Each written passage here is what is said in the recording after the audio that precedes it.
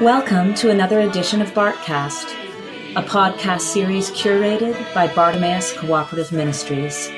Learn more at bcm-net.org.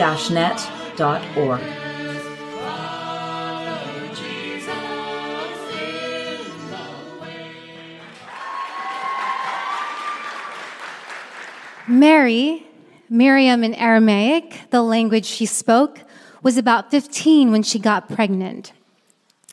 The angel Gabriel said to Mary, "Do not be afraid. You have found favor with God. And now you will conceive in your womb and bear a son, and you will name him Jesus. He will be great and will be called the Son of the Most High. And the Lord God will give to him the throne of his ancestor David. He will reign over the house of Jacob forever, and of his kingdom there will be no end." Mary responded with a song we call the Magnificat. Perhaps you've heard parts of it at Christmas time. When I was about 15, I was voluntold by my church choir leader to sing Mary's Magnificat at a Christmas cantata. The words I still remember went like this. I will not be singing it. I will rejoice in my God. I will rejoice in my Savior.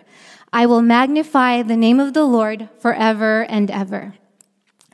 But the song I was taught stopped short of Mary's prophetic vision. We often do not get to hear the rest of the song, which says, "He has shown strength with his arm. He has scattered the proud in the thoughts of their hearts. He has brought down the powerful from their thrones and lifted up the lowly. He has filled the hungry with good things and sent the rich away empty." Writer D.L. Mayfield has noted how German theologian Dietrich Bonhoeffer described the Magnificat as the, quote, "the most passionate, the wildest, one might even say the most revolutionary hymn ever sung."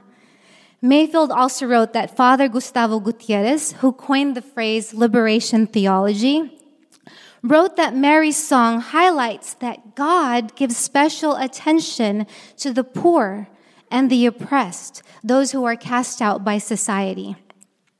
Why did Mary utter these words after finding out about God's plan for Jesus taking over a throne? Why would talk about a throne matter at all? We can begin to understand when we consider the context. Nazareth, where Mary lived, was a small village in the city of Galilee. At the time of Jesus' conception, much of Galilee was in open revolt against Roman imperial rule, especially in the town of Sepphoris, a town 4 miles away from Nazareth, about an hour's walk. For example, because of the protests in Sepphoris, the town was burned down and its inhabitants were sold into slavery. Nazareth, up a hill, saw the smoke below. It is not random that Jesus was born among people who were experiencing discrimination, labor exploitation, and oppression from empire. The arrival of Jesus was indeed good news for people who were suffering. He was going to shake things up. Mayfield also wrote of Ben Wildflower, whose art I show here. Upon learning about the deeper meaning of Mary's words, the artist was shaken, or shook, if you prefer. He was inspired to depict Mary stepping on a snake with a raised fist.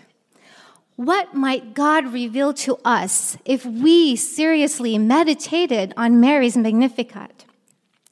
Feminist liberation theologians around the world might help us answer that question.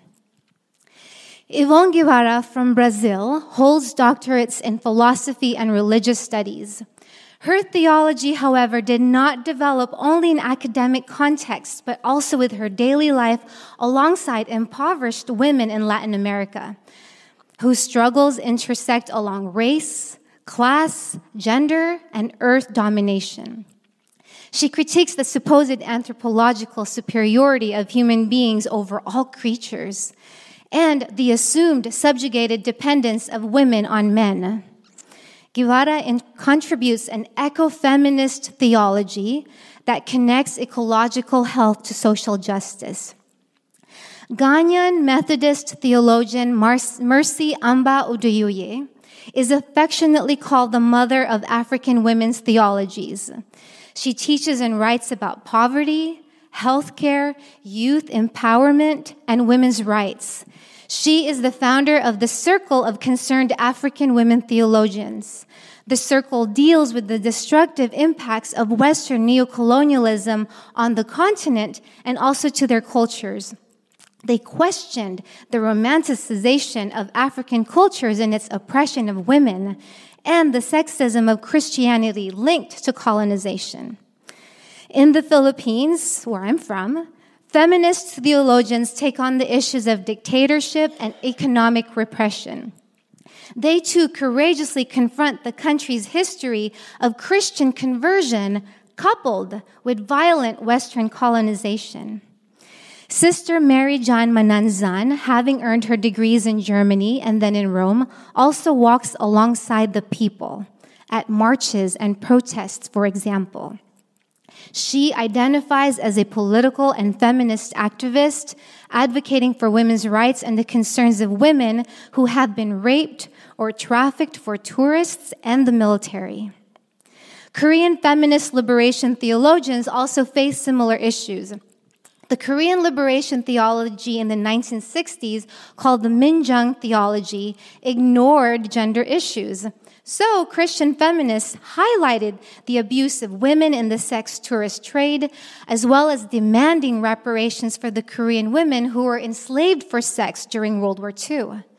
Chung Hyun Kyung, a lay theologian of the Presbyterian Church of Korea, has written, quote, "Doing theology is a personal and a political activity.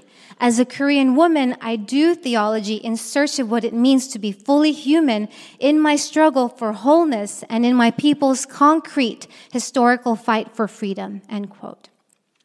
Indian feminist theology also confronts issues regarding the designated low status of women in society, evident in the matter of what's called dowry deaths. Dowry death is the phenomenon of a bride being murdered by her husband so that he can collect more dowry from another bride's family. To teach both young women and men to respect each other and themselves, Kochurani Abraham in Kerala, India, is filling the need for gender and sexuality education in schools.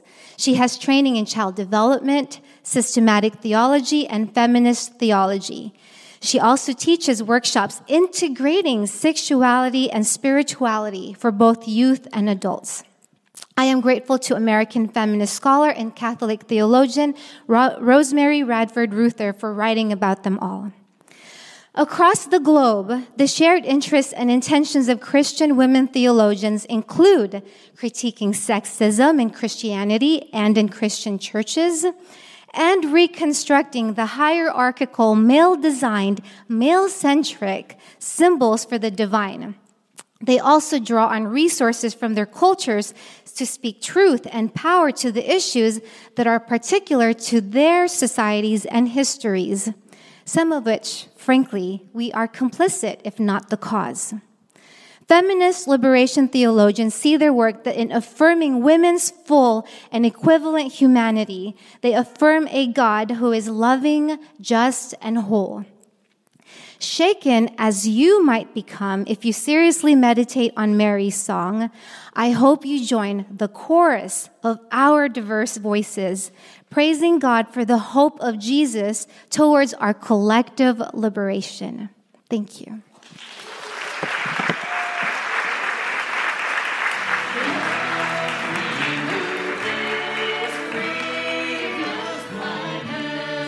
You have been listening to the Bartcast, produced by Bartimaeus Cooperative Ministries.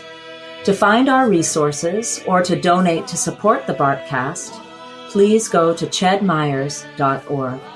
Thank you for listening.